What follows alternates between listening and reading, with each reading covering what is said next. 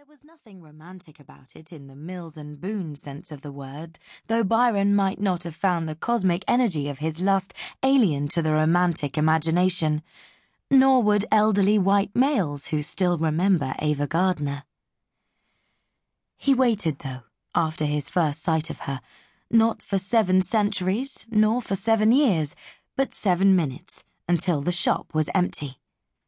Then he swung through the chiming door and stood in front of the low glass-topped counter and looked across at her. His thumbs were hooked in the wide belt of his tight jeans. His biceps stretched the short sleeves of his green sweatshirt. Outside, the late April sunshine danced through the moats above his skip and made an aureole round his bronze head, silvered the sweat, glanced off his shining skin, glittered in his single earring. He flexed his pectorals and said, 20 Embassy, and please, woman, would you fuck with me?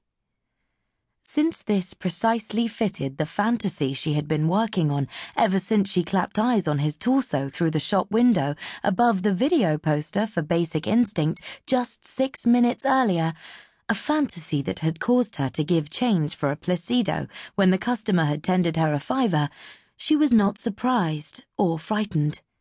Indeed, the fact that he had said, would you, and with me, and please, though that probably related to the cigarettes, added tenderness to passion.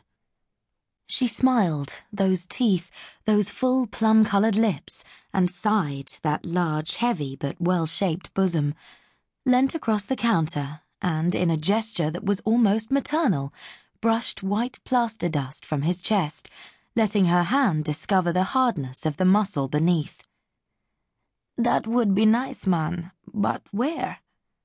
Woman, he said, and she fancied it was more a growl, the sort of growl a tomcat makes prior to the moment of truth, than any noise Belafonte ever emitted.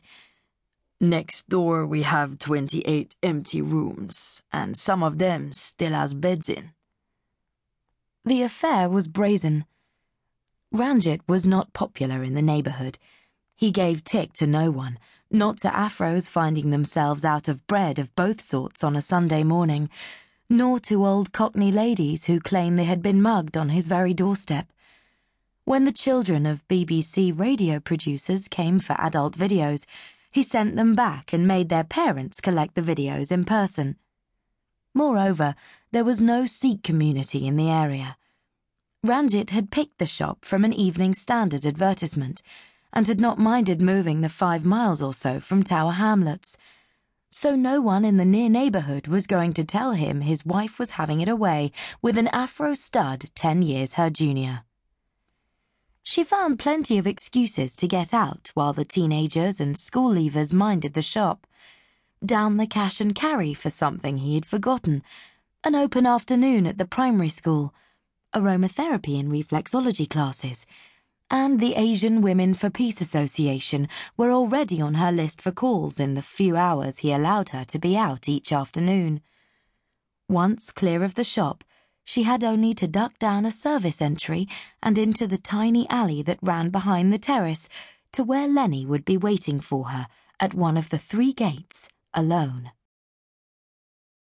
The old biddies told her, "Go on, ducks, get it while you can. They won't look at you in 10 years' time. We won't tell. And I think I'll have a packet of the Belgian meat paste while I'm at it." My goodness, he can't really want 87p for a sliver like that, can he? And she sold the Afro kiddies ciggies, but still whacked them over the earhole if they tried to steal, which they respected her for. And when Ben, from opposite, wrapped a copy of Penthouse inside his Independent just as his wife came in to remind him to get some green lentils, she didn't let on at all. She charged him, though, of course. And in return for these little favours, everyone kept quiet about her. Lenny's mates really were mates.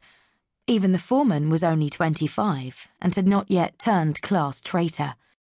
When the contractor came round at an inopportune moment, he always said that Lenny was the reliable one, the one he sent out for a kilo of nails or a 5-litre can of paint stripper if they'd run short, when actually he was bonking Amiria.